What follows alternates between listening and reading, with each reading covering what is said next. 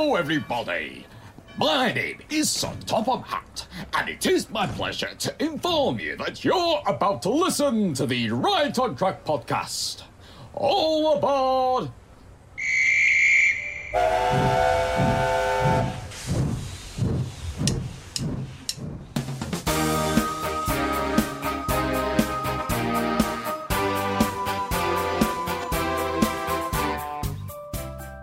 Hello and welcome to Right on Track, the podcast where we discuss all things to do with Thomas the Tank Engine and the Railway series. And this, my friends, is episode 39.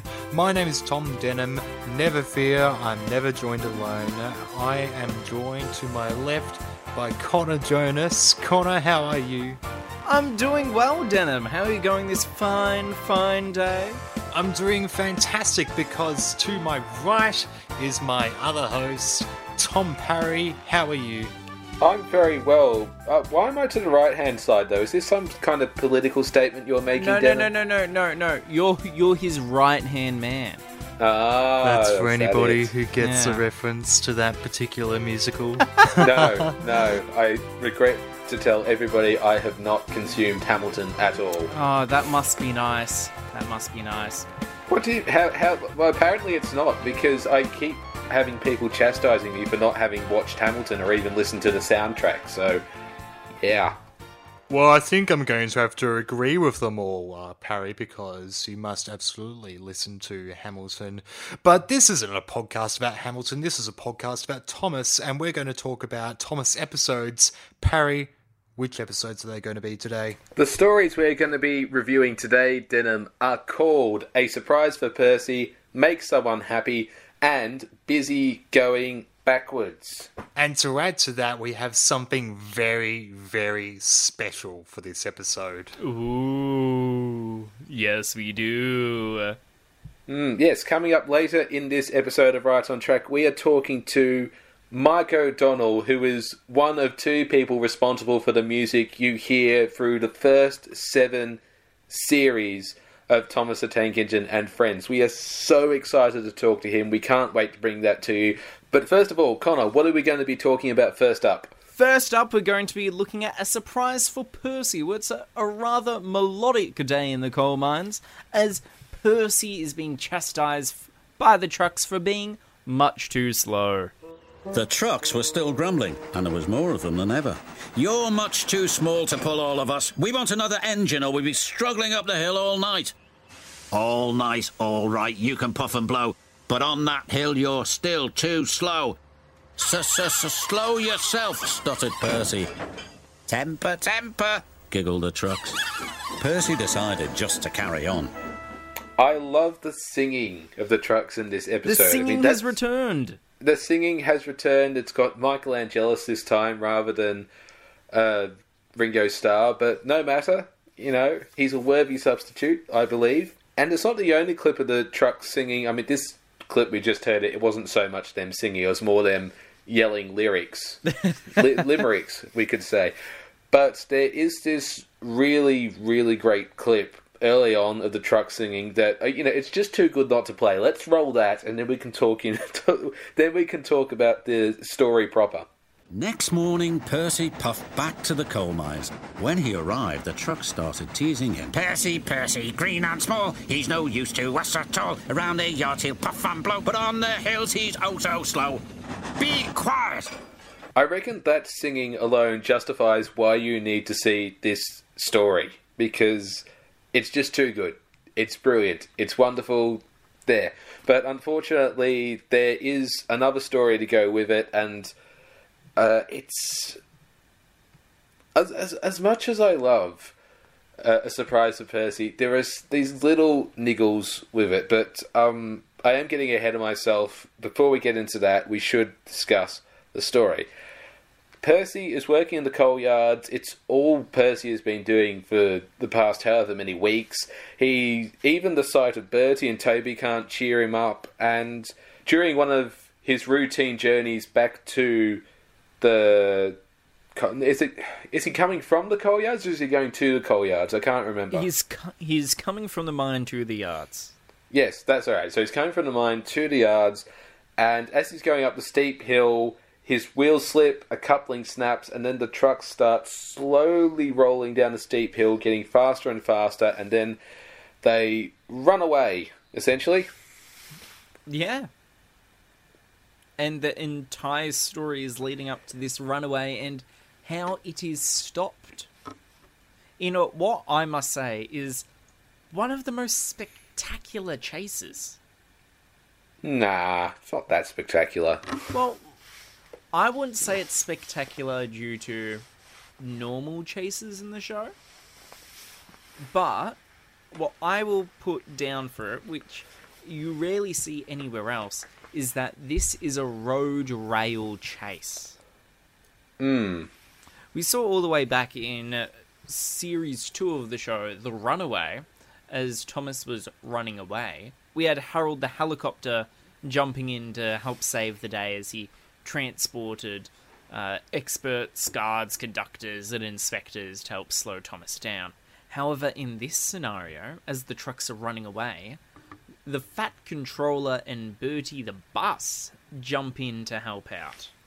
Now, this is where the story starts to lose me a little, because we can assume that the Fat Controller, he's based in Knapford or Tidmouth or one of those built-up areas, and it isn't exactly made clear where the story is supposed to be taking place, but it looks to be a little rural village in the middle of the island. So how is it that Sir Topham got from his office to that place in a speedy amount of time? Not only that, it says that the yard manager is who informs Sir Topham first, which means that Sir Topham is actually, for some reason, situated near the mines at the moment, which I find even more confusing, because it is a singular mine, which, according to Railway Series law, shouldn't even exist on the island, because it's a coal mine. Yet, somehow he has got his own personal office there, which looks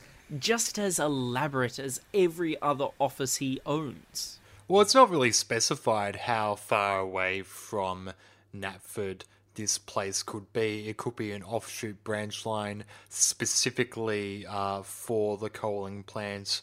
And it happens to be that the Fat Controller is within easy reach of getting here by car. It may be closer by car than it is by rail, because Miners Halt it seems like a bit of a nestled away village and station. So by rail could be a distance, but by car it could be different and easier for him to get to.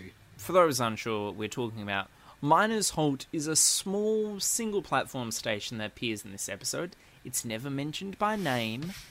We only see it there, and Toby with Henrietta stops there during the episode. This is assumably a more so private company-based station, especially with the name like Miners Halt. An example stems to mind in real life here. In Australia, Victoria, I used to pass every day heading back home from uni and school, an abandoned General Motors station, which back in the 50s was a custom-built station built right next to the old car factory near Dandenong, Australia, which is derelict and standing there now, and it runs right onto the back of the property. So anyone wanting to go to work there would catch a train, get off at that station, and that was that. No sort of public customer could get off at that station. But that's what I believe Miners Halt is, a private company-hosted station. In that case, it's probably more than likely that the houses that you see in this area, as well as being farmland and small businesses, all the residential buildings could very much likely be the accommodation that the mine workers and their families live in. And I think I gotta say, this is probably one of my favourite sets in the whole show. Just the way it's pictured in every shot. It looks really beautiful. I just can't really put my finger on it, but it seems so far away and distant from what else we see in Series 5 and in other locations in the show. Yeah, despite this being the only time we ever see this location of Miner's Halt, which considerably a majority of the episode takes place in, apart from the coal mines themselves, it is really well detailed. And you never see it again. Just looking at close-up production stills of this set, I really love how tightly packed all the buildings are, and they're quite tall, and you can tell that there's a lot stacked in there, but there's so much going on, and the bluestone really looks nice. The station as well, it's great. Now, You know what this scenery and this construction, this architecture reminds me of? what does it remind you of? Postman Pat, weirdly. Yeah, that's a very good point.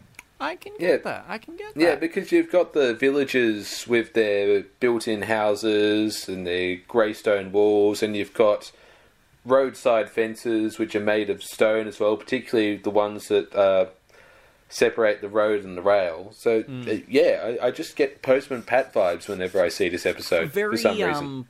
Welsh architecture, I feel. Yes. Which, And that's important to note as well, because many Welsh villages, of course, are coal mining villages. So, and Percy's working near a coal mine. So, yeah. and I feel it's also important to note that the accident in this episode where the trucks ran away and they only stopped when they went up a hill, lost their momentum, and a workman put planks under their wheels to stop them from rolling back down, which is the supposed climax of the episode, was based on a real runaway that occurred in Garoo Valley, Wales, whilst David Maidment was area manager there. Aha, it's another David Maidment story. Exactly. The climax of this story is very similar to the events that I saw on a railway, which I will leave unnamed. As I was walking along one day, I saw a rake of carriages that had their brakes not locked on and Scotch block not placed down properly race down the line for about a kilometre, and when the incline starts to raise again near the first bridge on the line, it would come back down again, and it will go up again where the grade of the carriage sidings began. I feel that we should add for American listeners, a kilometre is around about 0.6 of a mile. Yes, that's correct. And what you're describing there, I would almost say is a skateboard ramp runaway. That is very true. That is amazing. That is good story potential, but I'm more so amazed as to how that could have happened, because the brakes wouldn't have been on properly originally. However, for them not to have rolled down right away as they were put there, an engine must have just put them there or something, or maybe someone had just undone the brakes. It's hard for me to figure out how they did roll down, but that's beside this story that we're reviewing, a surprise for Percy. Some notes about this episode I have is I love the road and rail chase, of course. What's interesting about it is that Bertie and Topham actually pass by what is looks like a disused railway line on their chase after the trucks. And Bertie is carrying the workmen along to help stop the train when they eventually reach the hill. But if you look in the background, you can actually see that this is the line that leads to the station in Oliver's Find. There you go. Another note I have about this episode, apart from some of the wonderful dialogue, such as the temper, which I quote tons of the time, And the spins on the turntable between Toby and Percy, which I really want that to just be a thing now. Whenever the engines are bored, they just spin on the turntable whilst James watches meekly nearby. I love how disapproving Percy is of this comment, and it almost feels like it's harkening back to those events from Tenders and Turntables. He probably overheard that story from one of the engines and fears the same would probably happen to him. But as you mentioned, Parry, it has got some good things. It's got some great dialogue. It's got some great scenery. It's got a rather unique runaway. But for some reason that I'm unable to put a buffer on, it just falls flat. I think the part for me where it falls flat is the ending, because it's so abrupt. It is quite abrupt because it's trying to, tell a moral, tell a message, and trying to link it with an earlier conversation. It does it really poorly.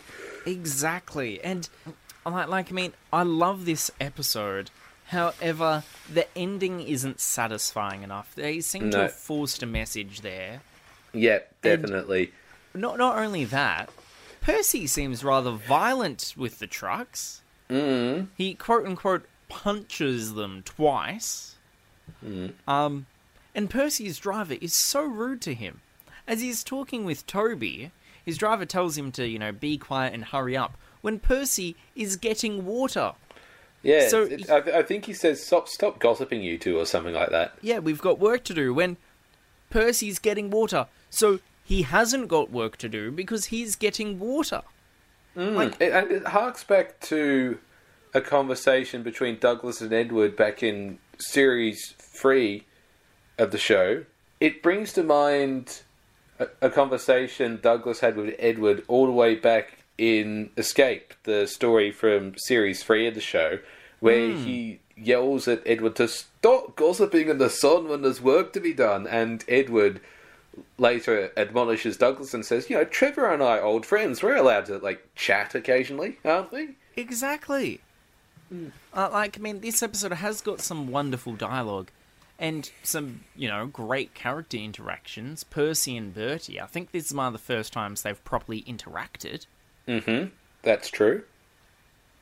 Yet, it just doesn't hold up to its expectations, and I really have got nothing else to say about it. Well, Denham, have you got any more to say? Have you got any more to add to this rather down note? I can understand what you both mean by the abrupt ending. I think with another rewrite or a script revision, it could have been done a bit more gracefully. I can appreciate it for what it is, because it feels like an ending of a Thomas story, but at the same time, it's kind of like, oh, yep, we're done. Da, da, da, da, da, da. Yeah. I think, actually, for context, we might play for our listeners now that very ending so they can get an understanding of what we're talking about. Well, what did you think of that? Joked Bertie. A good chase is always exciting. It certainly was a surprise, decided Percy. And you were right, Bertie. A really useful engine should never be surprised by surprise. So you guys are just like, huh? What? What are you saying? What? Yeah, what? the dun dun dun dun dun dun dun dun. Credits roll. It's like, oh, okay. Well, that was... I know it's not what happens, but it almost feels like the music for the ending credits were just cut off straight in between his dialogue. Yeah. It's a lovely day on so da da da da da. Well, we've covered the ending. Shall we just give our rankings? Oh, we may as well. I think, despite all this story's faults, I do enjoy it. It's definitely top tier Series 5. I'm going to give it an 8 out of 10. Look, the visuals are nice. Everything else, 2. Ooh, Connor? 4. Ooh. Because the thing is I love the visuals of this episode. And I love it's got some good dialogue, but it's bringing up too many questions. It hasn't got a satisfying ending, and what's the point of telling a story if the story isn't good. We could say that about several stories we've disagreed with in the past, but we won't go into that right now. I will say again, though, it is worth watching the story just for the singing trucks. The singing trucks are absolutely what make this story special. Oh, yeah. But once you're done with that, and you've made your own decisions as to what your own rankings are, you can then go watch the next episode, which we are going to be reviewing. And that is, Denim? It's none other than Make Someone Happy. And in the clip that we're going to show, we learned that Mrs. Kindly isn't doing too well, and the Fat Controller ought to change that to make her happy. Meanwhile, James was collecting quarry trucks from the yard. Dustier and dustier, he grumbled. Then he saw his friend, Mrs. Kindly. She looks miserable. What's the matter? Asked James's driver. My sister has rung to tell me she can't come to stay with me. I was so looking forward to her visit. The Fat Controller soon heard the sad news. We must cheer her up. Send Harold the helicopter to pick her up immediately.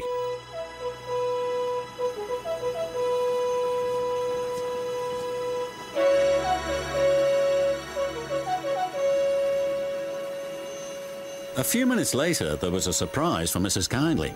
All present and correct, called Harold. I'm here on a flying visit. Hurry aboard, Mrs. Kindly, and fly the sky with me. Compliments of the Fat Controller. Ooh, how lovely. Harold's made my red paint dustier than ever, muttered James, but he was happy for Mrs. Kindly. Amusing that Sir Topham Hatt would pull out all the stops to ensure that Mrs. Kindly is having a good day. Yes, which is very sweet. But I feel in order to greater amplify all the stops here, we need to explain the whole story. So, Make Someone Happy. James is over the top vain and selfish. He literally goes, the only thing I can think about is being important. Which is absolutely amazing. If a little over the top. Speaking of tops, there is Harry Topper's Fair being promoted by Tiger Moth, and the engines are talking about it happening, and oh, how joyous and happy. And then we have the clip that we just heard, James working in the yard, and Miss Kindly comes along, whose sister is unable to visit, and she's so sad.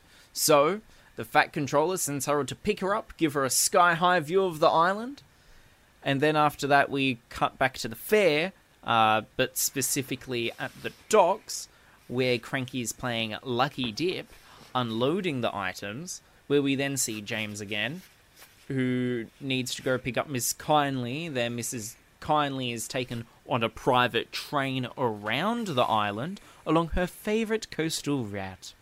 And then the episode ends where the fair is all set up. Fat Controller has given Ms. Kindly the privilege to open the fair. And then James goes, "You're right, Thomas. It is good to make someone happy for once." And the end sequence features a rather demonic-looking clown laughing. Yeah, there's about 30 seconds of sideshow circus B-roll and... Yes, and some of the worst models of Sir Topham Hatt. Oh, yeah, that... His legs are so peculiar, it looks like he's given birth. He's, Yes, I was hoping that somebody else would bring that up, because the way he sits on the merry-go-round and the horse on the carousel is what other people would call it, is just...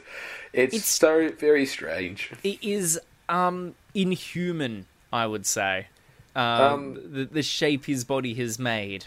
And I think this is a good time to bring up the fact that, as much as I love Series 5, this is perhaps the only story that I do not enjoy. Every time I'm watching it on DVD, I just skip it, because it's just...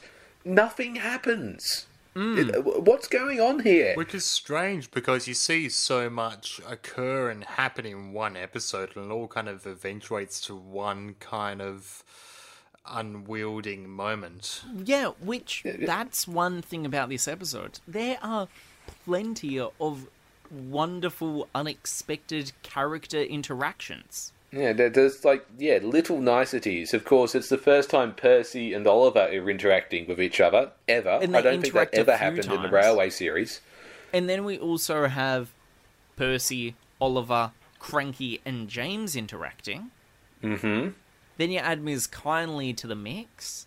And then you have got direct Ms. Kindly, Sir Topham, Ms. Kindly, James, James, Harold.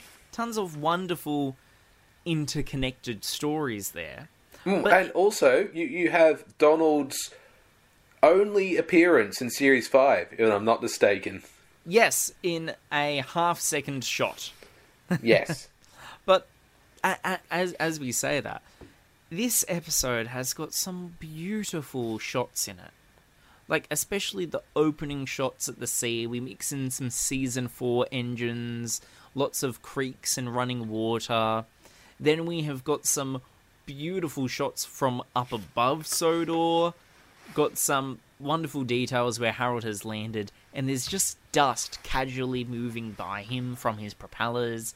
And then you've got the fun fair all lit up at night, where it just looks so magical, you could say, at the fun fair. But I do see where you're coming from. But what I feel this episode really excels in is its dialogue. And because in the first scene we have got some classic James dialogue, we just can't help but laugh at him. He mentions Percy and Oliver, just offhand, and if you just heard that in any other episode, it would just sound like they were naming engines. But then in the very next scene, Percy and Oliver appeared together, talking about Tiger Moth, another it character. was a Chekhov's gun. Very clever. Exactly, which they, Tiger Moth, promoting Harry Topper's fair, which, as similar as Harry Topper is to Topham Hat or Topham Circus, according to Rob Gulguliers, Harry Topper is the owner of Tiger Moth. Mm-hmm. Which brings up the question on, is Harry Topper the controller that Sir Topham Hatt was referring to in Sir Topham Hatt's Holiday?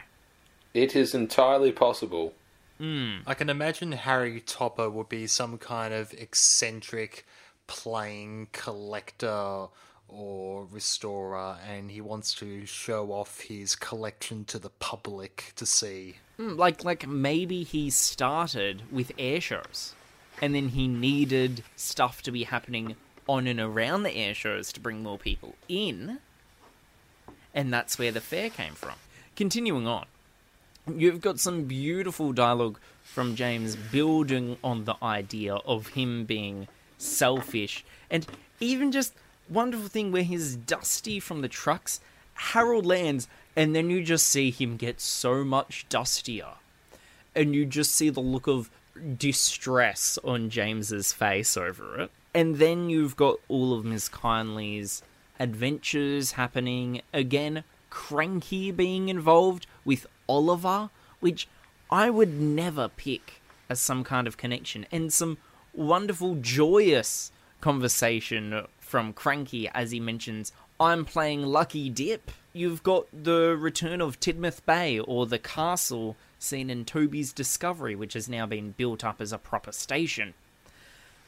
But this episode does fail on a few fronts, I'd say. One thing is that, again, much like A Surprise for Percy, it seems like it has got a forced moral on how James never really gets punished for his selfishness. It's not even regarded that much. He just suddenly is happier because he's got an important job, but at the same time he's making Ms. Kindly happy. So he's also getting rewarded for just being a better person. Which brings up maybe the idea in the change of the show's ideologies. Because in the early Railway series stories, Engine did something wrong, they got punished. But here, it is reverse, where if they do something right, they get rewarded. We've really got nothing more to add to that. Yeah, but there are a few more notes about this episode. Trivial facts. The carousel plays a variation of the original theme. The episode title, Make Someone Happy, is a song title from the musical Do Re Mi. And Do Re Mi itself comes from Sound of Music. But sadly, this is the last time Tiger Moth is referred to by name. It is the last appearance of Tidmouth Holt. It is the last appearance of Kirk Ronan, and it is the last episode where Ms. Kindly speaks. And it is also the last story for a while to feature Farquhar Yards. Exactly. Which, why is James a mainline engine on a branch line yard? Because Percy and Oliver are by the sea. But, what? But no, that's what I'm saying. Because if Percy and Oliver are at the seaside, it means that Percy can't be doing the shunting at Farquhar, so James has to do Percy's work at Farquhar. But we know that from Mavis and Toby's tightrope, Mavis is allowed to go down to Farquhar Yards and shunt in the yard. Oh, whatever. Mavis was busy. Maybe. Yes. But one thing I did when watching these episodes is my partner wanted to watch them with me. And she brought up a very interesting point on how the Fat Controller has pulled out all the stops for Ms. Kindly. And she was furious at that because, you know, as a business, a railway engine business, he is ordering private helicopters and private trains and taking an engine just to take someone in a private coach to a single location. He's wasting so much money on Ms. Kindly. Did you explain to your better half, Connor, why Mrs. Kindly is so special and why the Fat Controller was giving her the VIP treatment? Oh yes, I mentioned how Ms. Kindly is a close friend of the railway, and she helped save one engine on one branch line from one landslide, and then everything else the railway has done for her. And then her final theory was that either Sir Topham is bribing her for money or love. And I mean, all we know of Mrs. Kindly's life is that she has a daughter, and she did have a husband, which was a special mysterious visitor that appeared in one magazine story. Hold on, he's in the original book too. He's in the original story, Mrs. Kindly's Christmas, which was in Toby the Tram Engine. He makes an appearance there as well. Is he mentioned by name? Yeah, his name's Gareth. Okay. But like, I mean, he does sort of make an appearance, I guess, but he really isn't as prominent a figure as Ms. Kindly. So, I really, and this has now got me thinking, why is Sir Topham spending so much money on Ms. Kindly? Because she's obviously some kind of wealthy baroness, we could say, on Sodor, because she owns a wonderful cottage by a railway line. And she certainly has got enough money for a big, you know, fabulous wedding to occur by the sea. You make her sound so majestic, Connor, but living beside a railway line is not as wonderful as many people make it out to be. I've lived by a railway line for a long time, okay? But if it's on the magical island of Sodor, I reckon it's just that tiny bit better. No, well, hold on. The steam trains are very loud. They make a lot of noise. They produce a lot of smoke, a lot of and she waves to them each time. She obviously enjoys it. My main point is, why?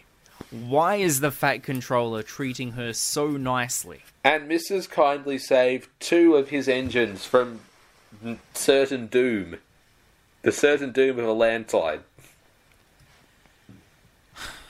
You've got no response to that. I wouldn't do you? call it certain doom because we've seen engines run into landslides before. They didn't exactly get stuck in a landslide. But this was a very serious landslide, and it could have cost the Fat Controller hundreds of thousands of pounds to have his engines replaced. I mean, I'm just saying, in Mrs. Kindly's Christmas, okay, Toby the Tram engine, as good as, stopping that landslide was, she's only actually saving Thomas, I believe.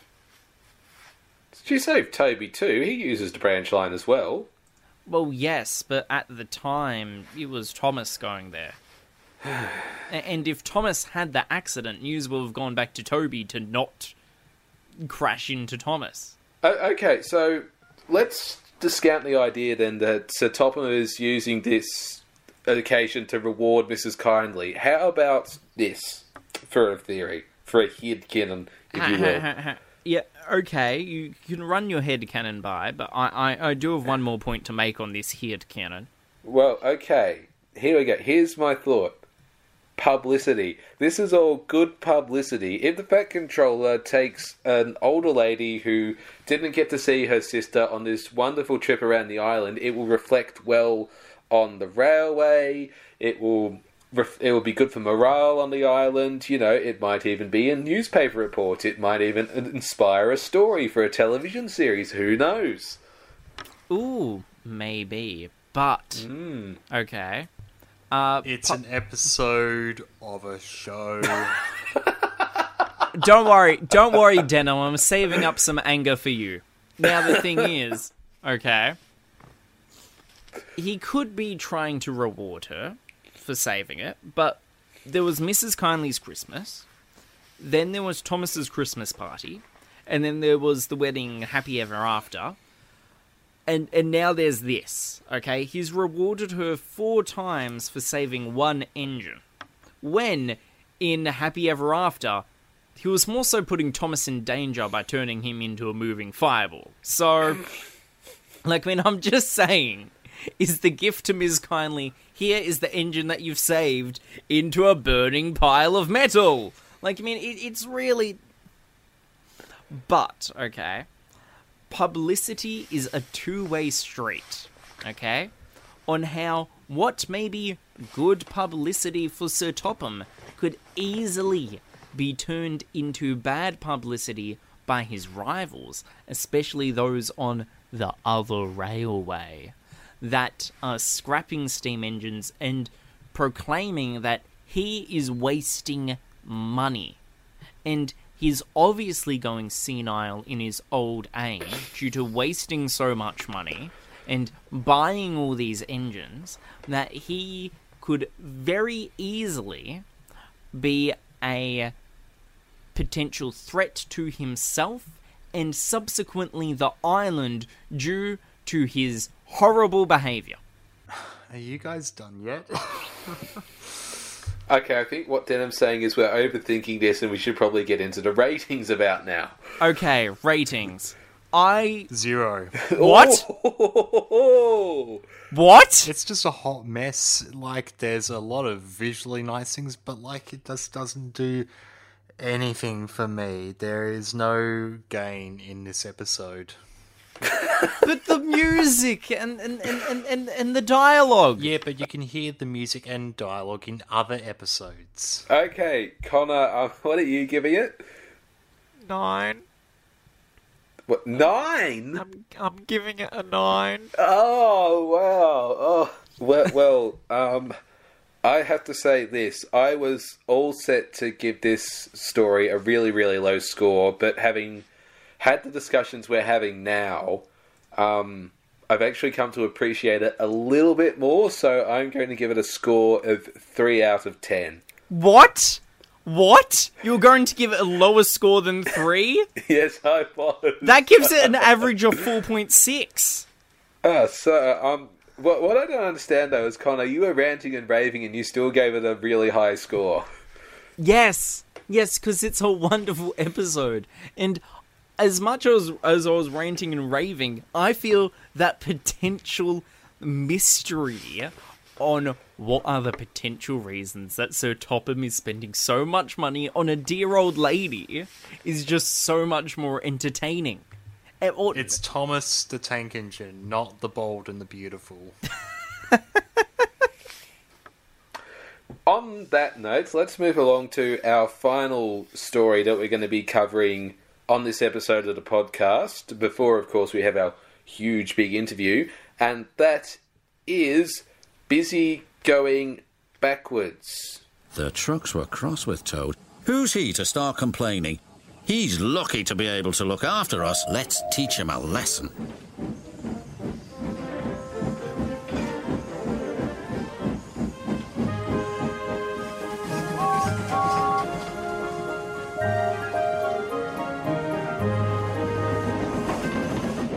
The trucks decided to carry out their plan when they reached Gordon's Hill.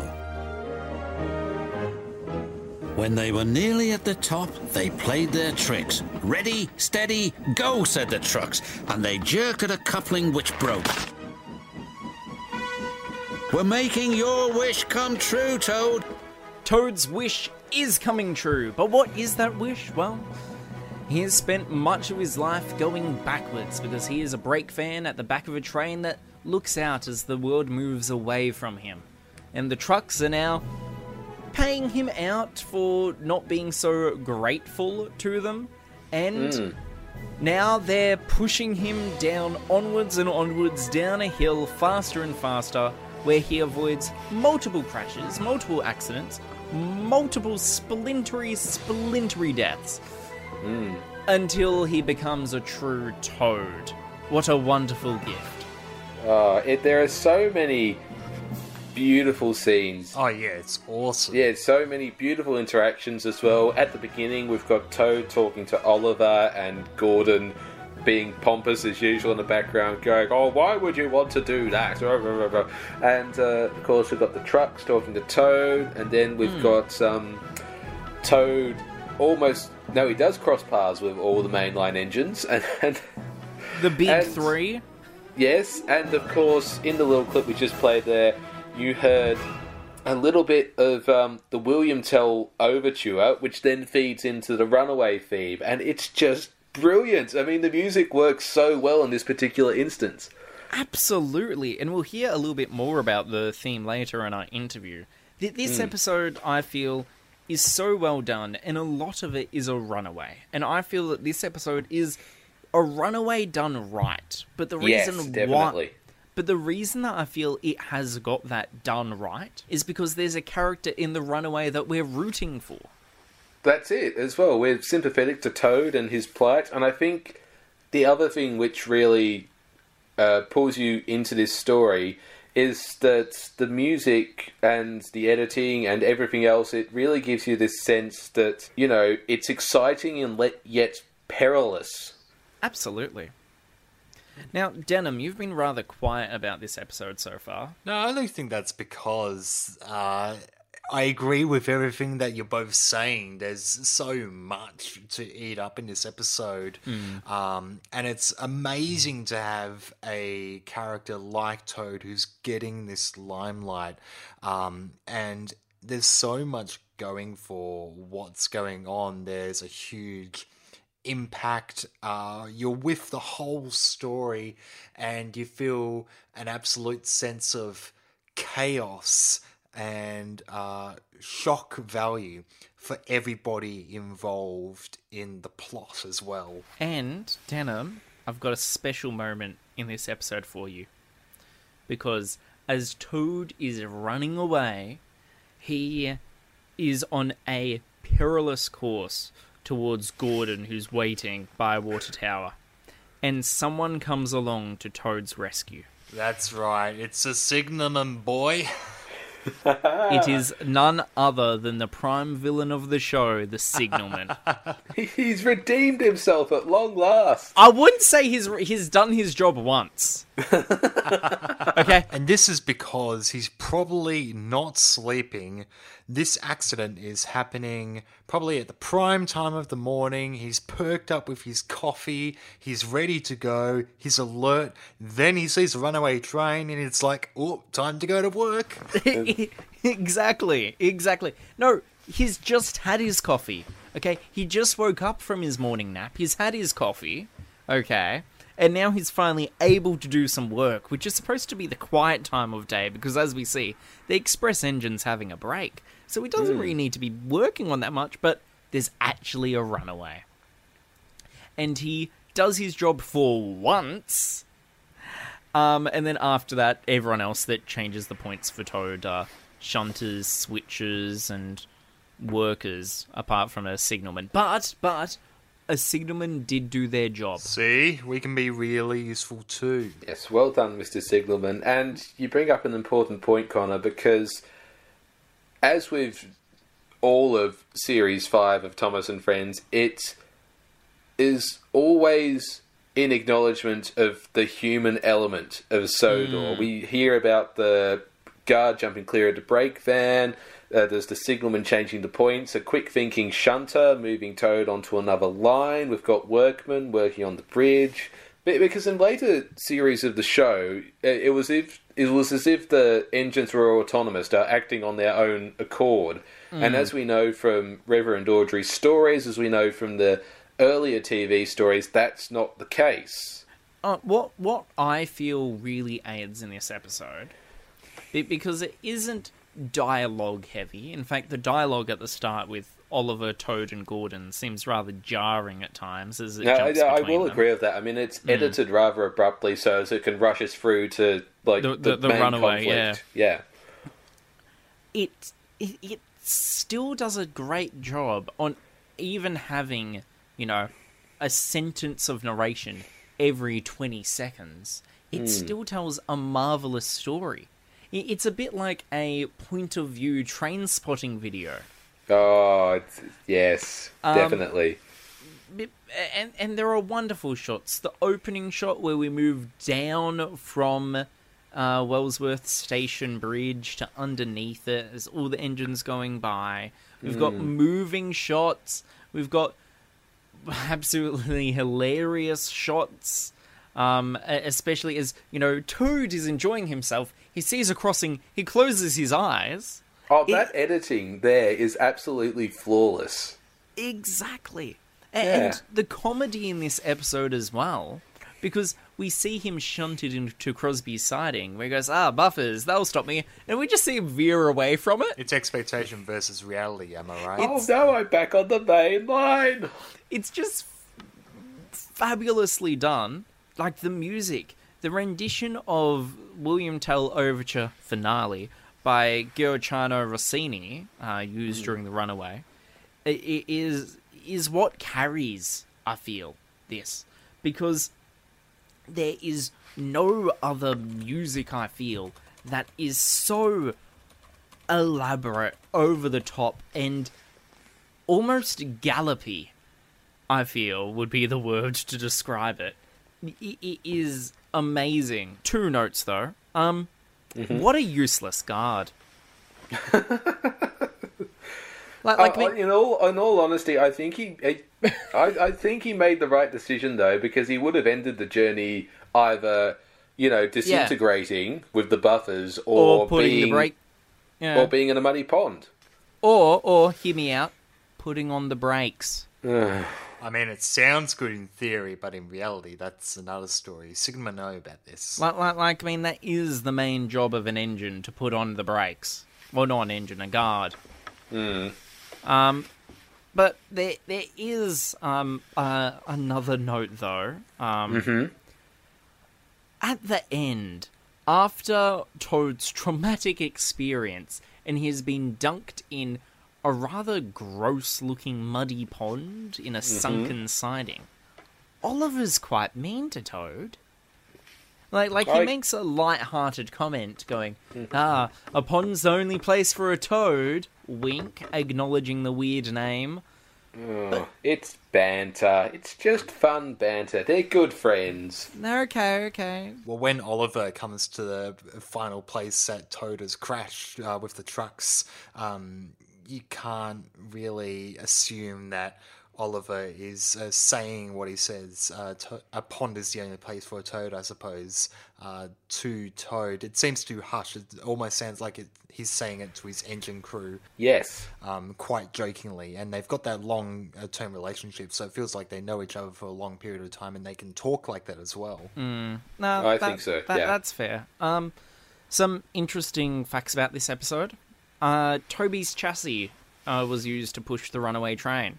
You can actually see it in the shot where Toad is going through Crosby Station and just misses the buffers because you can just see Toby's chassis at the end of the train.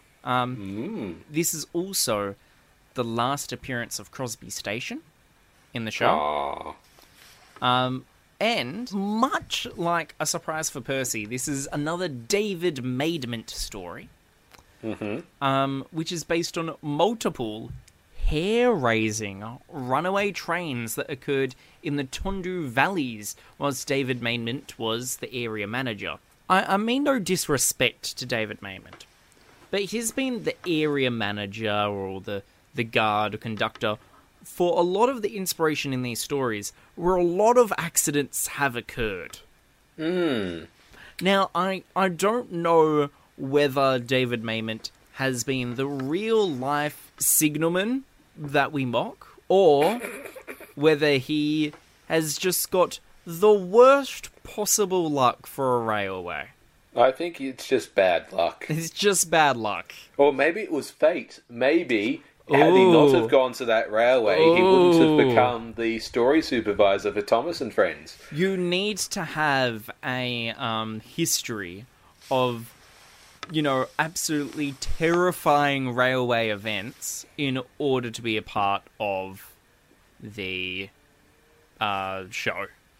Absolutely. Well, what rating should we give this episode? Because I've got nothing else to say about it, unless you guys have.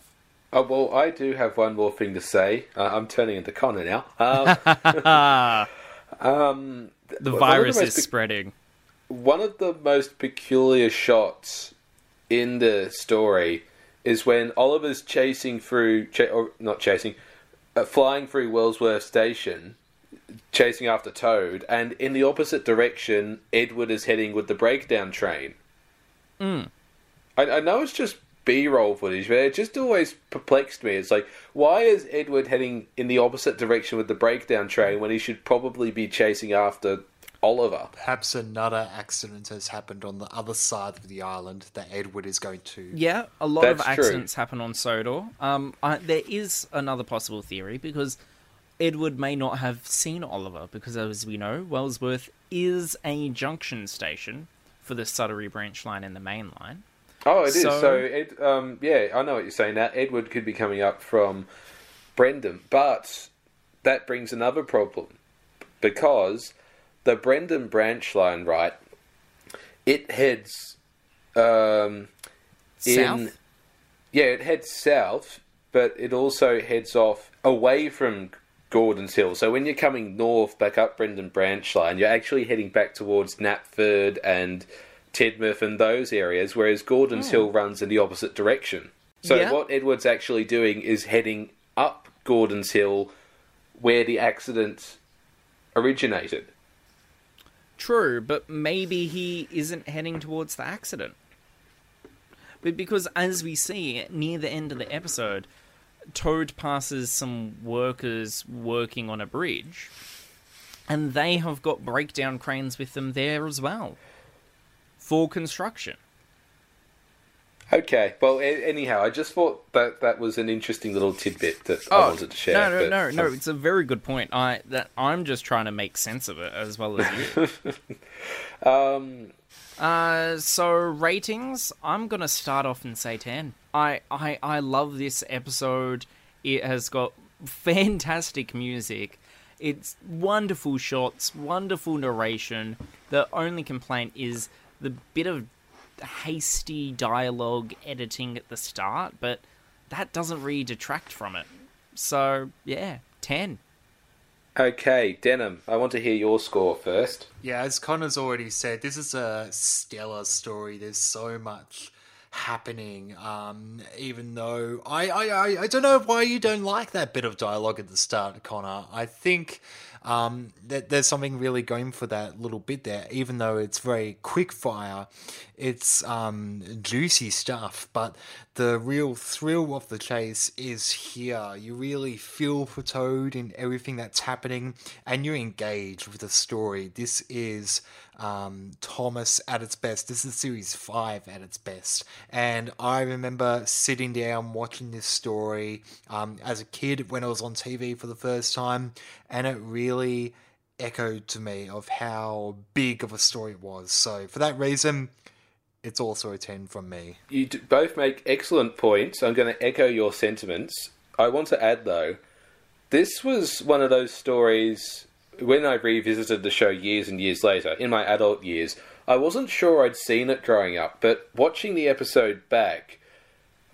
I said to myself, hold on, I do remember many of these scenes. I must have seen this as a kid on TV, and it turns out I had.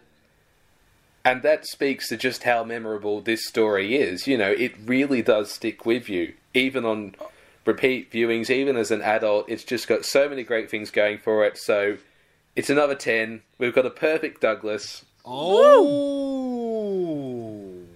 That's a happy feeling.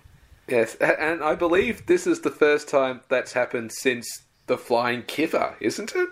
The first time that the three of us have. However, you need to remember back when we had Headmaster Hastings on. We also all scored 10 for Put Upon Percy. Oh, we did too. Which was technically a 40 out of 40 instead of the 30 out of 30 that we just gave it. But... And I think that's a true testament to how great Series 5 is and how much it's meant to us as fans as well. Yeah. Yeah. But... Will it be the last? Only time will tell. Oh. But... I'm afraid that brings us to the end of the reviewing of this episode. We're going to jump to our interview with Mike O'Donnell next, but... Before that, we are going to have a very, very wonderful little musical interlude. Denham, what is it? Yeah, this is a very special musical interlude. This is done by the fantastical Sudrian's team, who did a wonderful little medley for the 70th anniversary of Thomas the Tank Engine and Friends in the Railway series, which is aptly called RWS 70 Years. So please stick around for the interview later on. Enjoy this little piece of music, and we'll be back soon.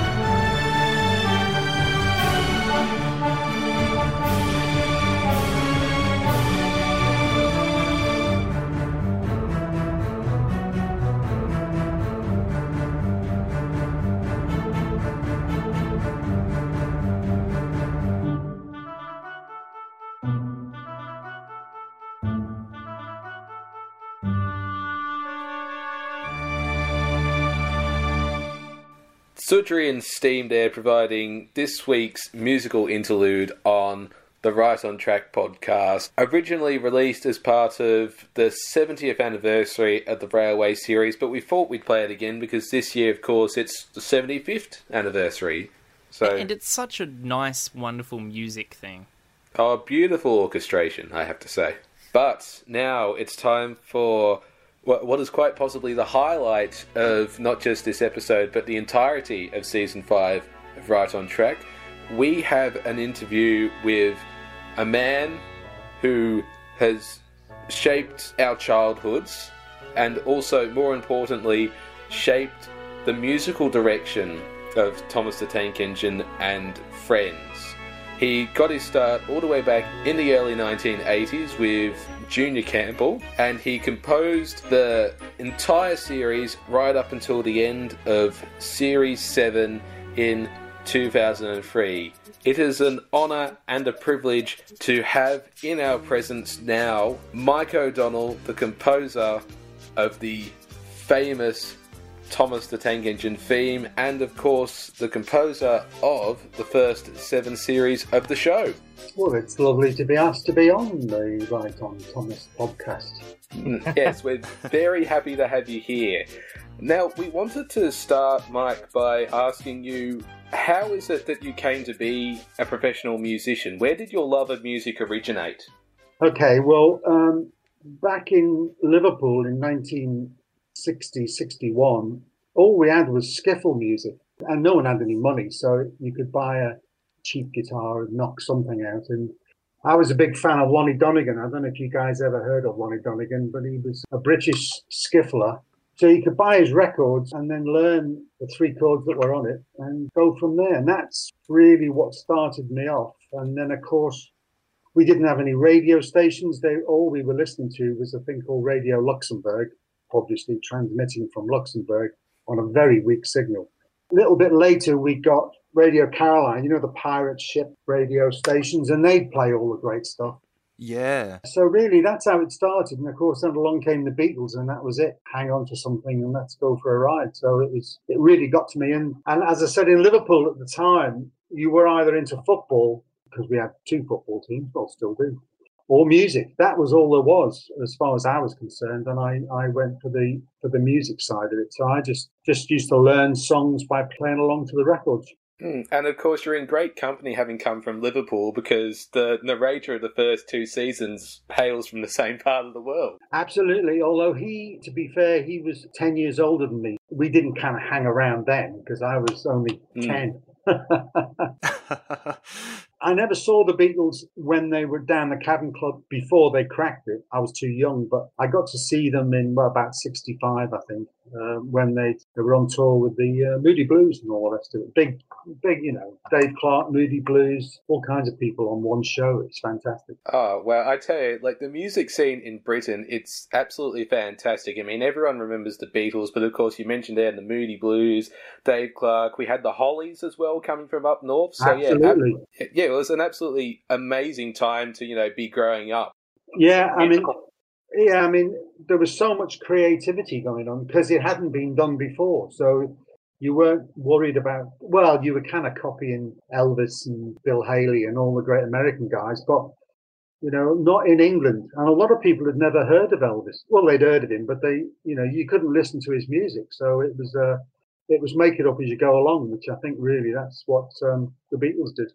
Now, prior to composing for Thomas and Friends, what other work did you do? Do you mean in connection with music you're talking about? Not... Yes, in music. Not down at the fish and chips. No. Well, actually, I was a shipping clerk in Liverpool when I left school because the Mersey at that time hadn't silted up. So there was a lot of big ships coming in and out. It was an interesting time, but I couldn't wait to get out of it. Anyway, I used to do I was in a few bands and we had some singles released. None of them made any hits out of them. So I kind of drifted into doing jingles, jingles for advertising products and things like that. Yeah. I was living around the corner from Junior at the time, Junior Campbell. So we started working together on, as I say, jingles and also some production work, bit of songwriting and all the rest of it. That's what I was doing prior to Thomas. And then along came Thomas. but that's another story. Absolutely. I'm interested to hear, from a musical point of view, how did your earlier work and experiences influence the work that you both did on Thomas? Well, I have to be honest, it didn't really. I mean, the original Thomas theme, I based it on Mean Mr. Mustard by the Beatles. I just thought because I knew Ringo was narrating it, and I thought, well, maybe he'll at some point down the line sing it or sing a version of it. It never happened, but so I based the idea for the theme on the feel of Mean Mr. Mustard. And apart from that, there wasn't really any major theft going on from the Beatles.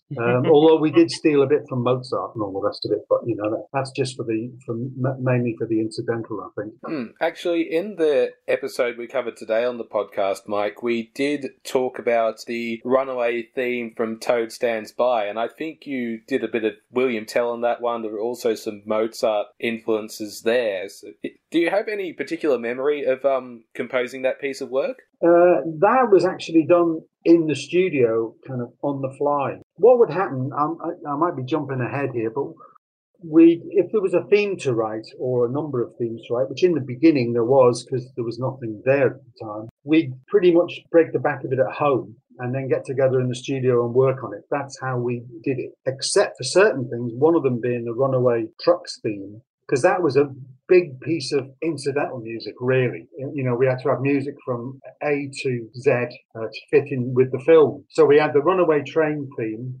da da da da da da da da, that thing.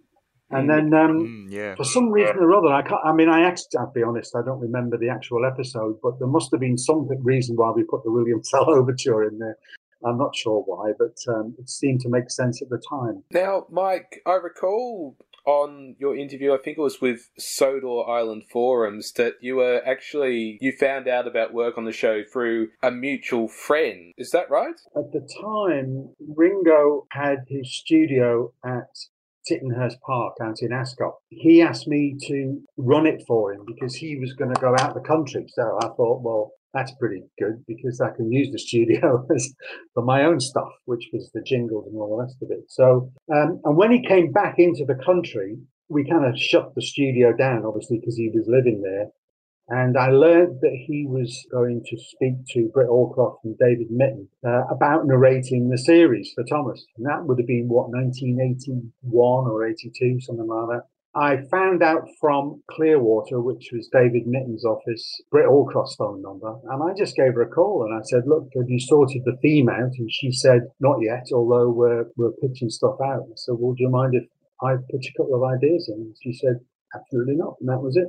As they say, the rest is history. Were there any particular genres or musicians that particularly influenced the themes that you composed for the series? No, you could kind of break it up into two. There was a more classical approach, like Henry and Gordon. And then there was the Chuff Chuff approach, which was Thomas and Percy. And do you know what I mean? We tried to bridge the gap somehow. That was the plan. And it seemed to work out all right. I mean, we branched out with James with a jazzy version and all the rest of it. But I don't know how you describe Thomas stuff. We used to just call it chuff chuff music because we always had the shakers and the bass drum and all the rest of it as the starter, displaying the steam engine side to it. But then when we came to do Henry and Gordon, we kind of tried to move away from that a bit. And then it went on from there, really. We just looked at the scripts or the visuals, decided what kind of theme the visuals looked like it should be, if you know what I mean. So more often you'd be composing the music after a lot of the episode was filmed? Yes, we did it always on the back end of it, except for the song. No, we did the songs as well. The demo tape that we put in had three possibilities. There was one became the Thomas theme, one became Toby's theme, and one became Edward's theme. Just that we don't like wasting stuff. That's how those happened. After that, we'd look at the episode. It had guide narration on it, and it was a rough cut. And we decided, well, we want Percy to sound like this. So we just went away and wrote that. And then we plopped it into the actual episode. But a lot of it was done to film. We get the VHSs from Britt Allcroft's office, and we just crack on and write the music to it. That's marvellous. But in that episode, if we needed another theme, like Daisy's theme, then we'd kind of write it on the fly, unless someone had an idea already in the can for it. We didn't have a lot of time, to tell the truth. And when there's 26 episodes to do and you've got X amount of weeks to do it before you get paid, we'd crack on, you know? Yeah, absolutely. That's a very short amount of time. I love the description that you coined of calling the Thomas music chuff chuff music, because when I think of particular ditties or themes for characters, like you hear Bertie's theme and it sounds like bus music, or you hear Terence's theme and it sounds like tractor music. It has those, I guess, particular sounds that you associate with those machines, which I think is really beautiful. Bertie's theme doesn't have any chuff chuff in it because he's a boss. But he had the klaxon horn, because he was a 1930s boss, I suppose. So you wouldn't have any chuff chuff in that. But a thing like Trevor, you wouldn't have chuff chuff, but you'd have quirky little rhythm section going on, which is supposed to be because he was on. Well, what was he? He was a diesel traction engine. A traction, brilliant. You've seen these episodes, haven't you? Traction engine, yeah. Yes, it's been a while for me, so I'm going from memory. But yeah, you know what I mean? You compose the music to suit the character or to suit the character's looks. That's what we thought we were doing. Definitely. It's such a cliche question to ask, but it always has a really novel answer, and I'm interested in your insight. But what was your fondest memory on your time working on Thomas the Tank Engine? To be honest with you, when we were writing the music for the series, it was very, very intense work because we were on a tight schedule and a tight budget. So that it was more like a factory in that time. What I really loved was when we were with the 10 dubs, you know, where they put it all together. Then it really, because that's the first time we'd ever heard it. Because don't forget, in the early days, we weren't synced up to picture. We literally had 1/4-inch tape and a little Chinograph mark. Press the button there, and it should sort of run vaguely in time with the video. You know, and then all this music was given to, I think it was Mike Dixon at the time was the editor, and he'd piece it all together and make up the M&E. And so it wasn't until we got to the dub stage that we actually heard it all put together, and it was fantastic. Really enjoyed that. Good fun. Except we always moaned that the music was too quiet, but I mean, they were always right that it wasn't. So you learn by your mistakes. Were there any particular pieces of music that you were both proud of producing? No, I mean, they were all so different. There was some that were based on Oliver's Escape, I remember. Somebody asked me this the other week, and I had a look at it. And there was a big sequence where Oliver escapes. You'll know this. Oliver escapes from the scrapyard or whatever it was, and we based it on the Great Escape music. You know, the film. Yes. And so we had a bit of that in it with a bit of tension, and then we put Oliver's theme in there, and we sort of joined it all up, and it sounded really good. And that, to the picture, that turned out really well, I thought. There's loads of them really, and they're all so different. You know, I mean, the songs, you know, are different again. They're a different way of doing stuff. You know, the songs were written to a specific brief on the characters or the motive for what they're doing or whatever. And we didn't do it to visuals, so we were just left to our own devices on that. So that was a different style again. I'm very glad, Mike, that you brought up the music from Oliver's Escape, because we too noticed it was sort of ripping off The Great Escape when we covered it a few episodes back. Just in case there's any lawyers hanging around, I didn't say ripping it off. I said we sort of referred to it. That's the legal term. Inspired by. Yes, inspired by. My lug, yes.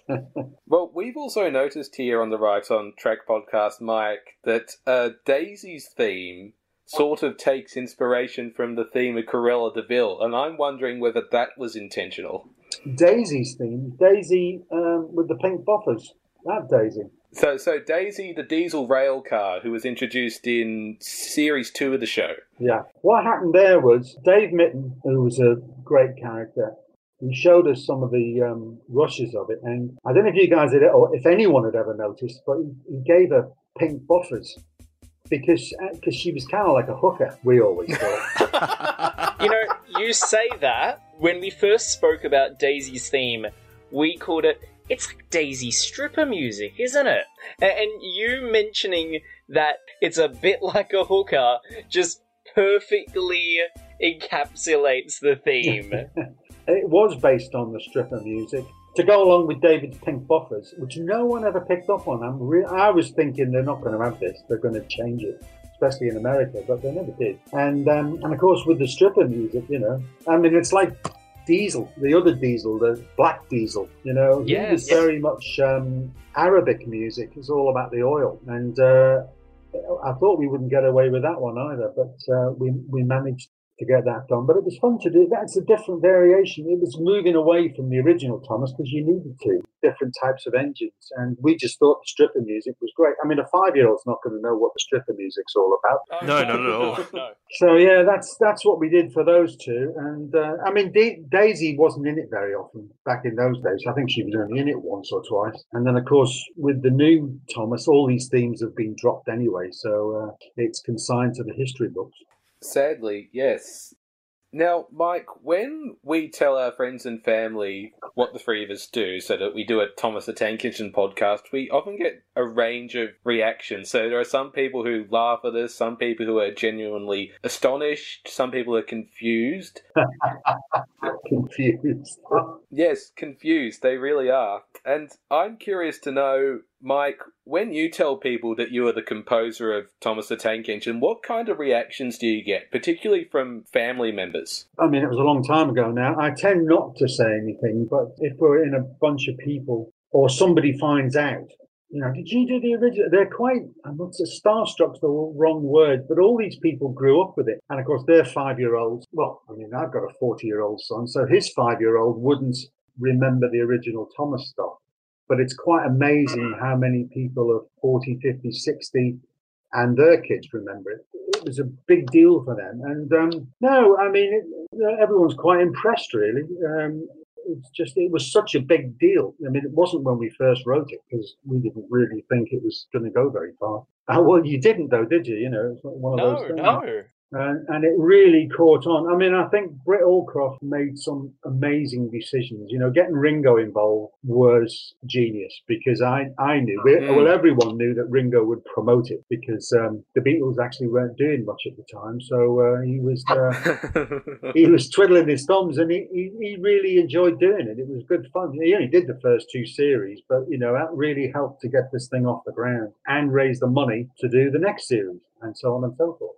Now, earlier when we were talking to Rob Gulgulliers, the original art director, we asked him this question, and now we're interested to get your point of view. What are your thoughts, or maybe reasoning as to why Thomas has an older fan base? People well past the expected age to continuously enjoy Thomas. I never knew how popular Thomas was until I went on to some social media sites. I mean, I've done some re-records of the themes, and it's amazing how the response is, and they're all between 18 and 25, I think. That's the main demographic, strangely. I don't know why. I mean, I suppose it is a lot different. What we did, including Bob Gulgulliers, what we did for the original series was very original at the time. Thomas they tried to nominate it for a BAFTA, but they didn't have the category for it to go in because it wasn't stop frame animation, it wasn't cartoon, it was actually live. Well, I don't know what you call it, really. Anyway, so that's why it never won a BAFTA because there wasn't the category for it. So I was told.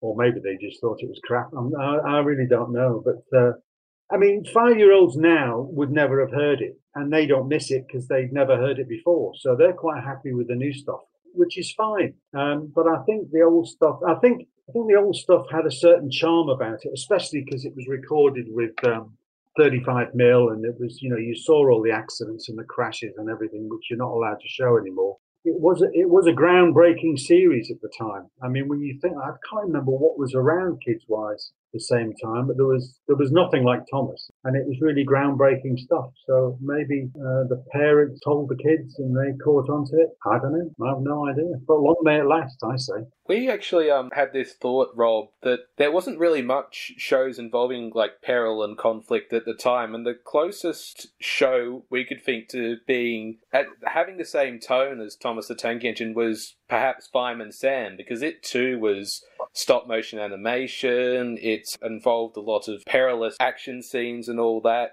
But yeah, aside from those two shows, there wasn't really the sort of action-packed children's shows targeted towards that age demographic. No, I mean, previously you had Thunderbirds and all Stingray and all that type of stuff. Which Thunderbirds, I guess, falls in a very similar category. Yeah, but they Thunderbirds were aimed at an older audience. I mean, I think 5-year-olds were stuck with Andy Pandy back then and stuff like that. So it was definitely very different for that age group. Yeah, I think that might have something to do with it. Yeah. Yeah, definitely. I think the three of us would agree that the music that you and Junior composed for Thomas, particularly the main theme tune, is shared widely and fondly across word of mouth and social media. In your opinion, why is it that the compositions resonate with so many people so deeply in contrast to, I guess, the current soundtrack? Well, I tell you the truth, I really don't know. And it's global. It's all over the place. I mean, I'm getting stuff on YouTube from South America, Japan. It was always big in Japan. Europe, all over Europe, and certainly North America. There's a lot of people out there that love the old theme and all the rest of it. The new theme is very good. And I don't know why, because they owned the rights to it anyway, Hit Entertainment or whoever it was at the time.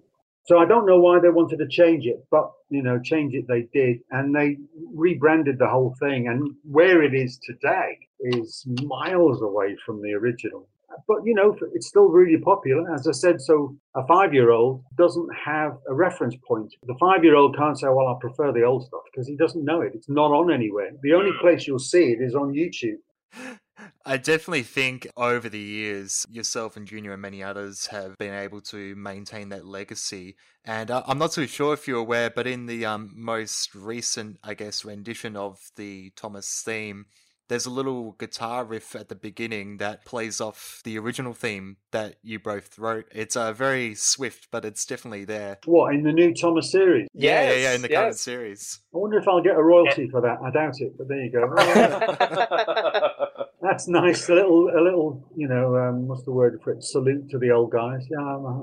Listen, just out of curiosity, you guys are obviously big Thomas fans. How old are you lot? Do you mind me asking that? You can cut this out if you want. That's okay, yeah. That's fine. Go on, who wants to go first? I'm the oldest person here, Mike, and I'm 26. Right. And we've been talking with other contributors and other guests we've had on this show, and on this podcast, rather.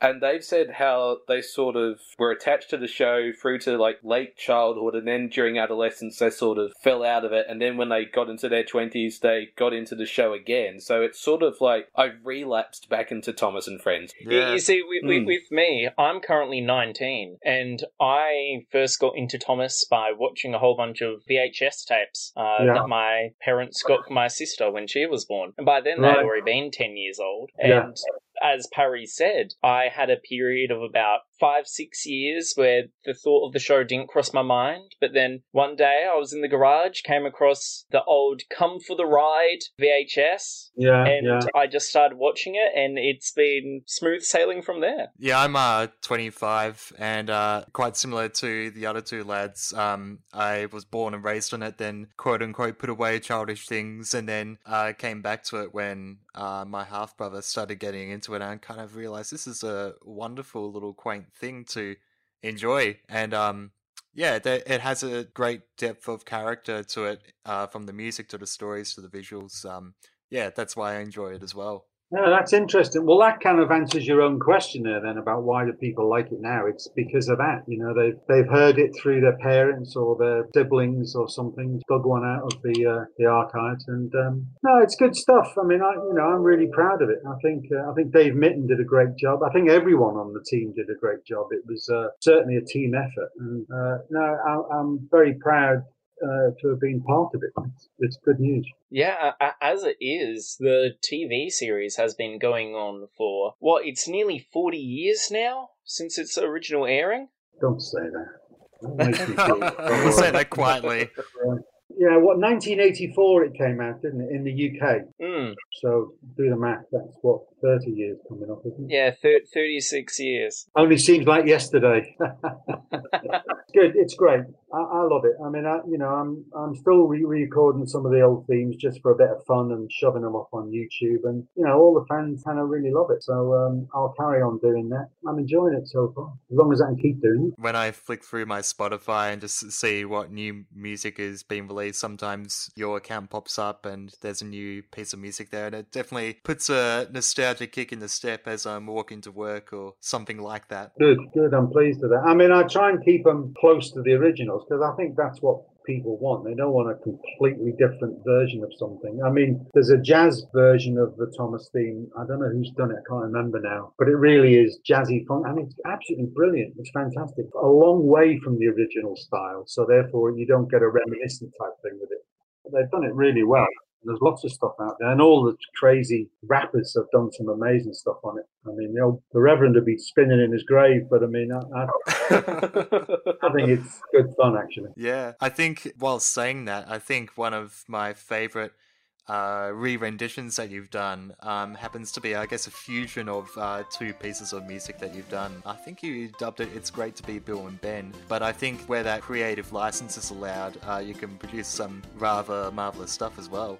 I like that one because I didn't want to just do Great to Be an Engine, and I wanted to do Bill and Ben. And Bill and Ben's theme, really, you can't extend it very long. It's boring, you know what I mean? So you just wanted that little snippet in the middle, and it just seemed to work well, with Great to Be an Engine. So it was good fun doing that, yeah. Yes, all of us have been enjoying your recent renditions of your old themes, Mike, and I wanted to finish off the conversation by asking you, what more can we expect from you over the next few months and years? Will you be releasing more of this stuff to YouTube? Have you got any other projects going on at the moment? The Thomas stuff is more of a hobby than anything else. I mean, I just do it when I've got nothing else to do at the time. And I've got to want to do it. It's not like there's a lot of fans say, well, why don't you do the theme? One of the themes, can't remember anything off the top of my head. But, I'm thinking, well, I don't really want to do that.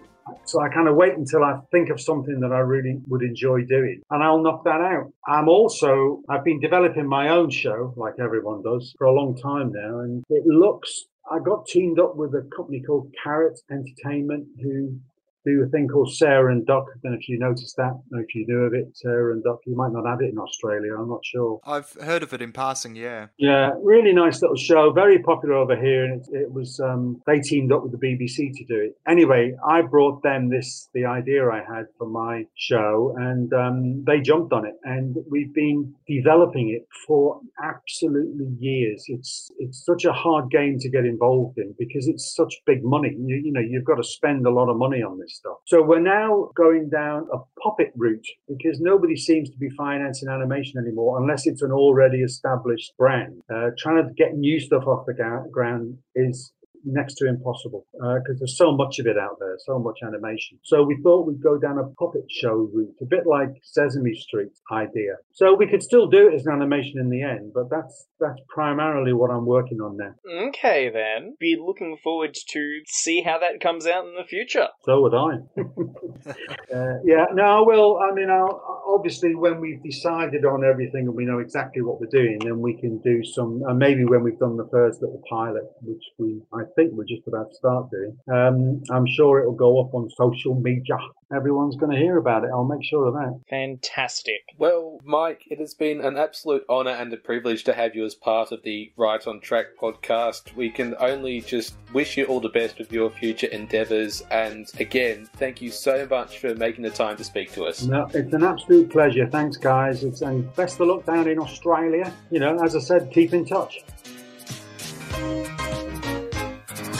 Thank you, Mike O'Donnell. But I'm afraid that brings us to the end of episode 39 of the Right on Track podcast, where we covered A Surprise for Percy, Make Someone Happy, and Busy Going Backwards. And next episode, what will we be covering, Parry? On the next episode of Right on Track, Connor, we'll be looking at 3 stories from the Skarloey Railway, Duncan Gets Spooked, Rusty and the Boulder, and Snow, the final 3 stories of Series 5. And we'll be joined by a guest as well. He was one of the very first fans of our show. He is very active within the railway community in Rails, and he's got his own YouTube channel as well. We'll be joined by Matthew Bellis, and I am very much looking forward to having him as part of the podcast. This episode of Right on Track has been an absolute wild ride. We've had so much fun putting it together for you, and we hope you enjoyed it. But until next time, I'm still Denim. I'm still Connor. I'm still Parry. And this has been the Right on Track podcast. Adios, guys. Cheerio. See you later. You've been listening to the Right on Track podcast, hosted by Tom Parry, Connor Jonas, and Tom Denham. To keep up to date and on schedule with Right on Track, you can follow them on their various social media platforms. Platform 1 is Facebook. Facebook.com/Right on Track Thomas Podcast. Platform 2 is Instagram, sin_Right on Track. Platform 3 is Twitter, @OnTrackThomas. Platform 4 is email, rightontrackthomas@gmail.com. And on Platform 5, for more show details, visit sin.org.au/Right on Track Thomas Podcast. The theme was composed by Headmaster Hastings, edited by Tom Denham, produced by Sin Media.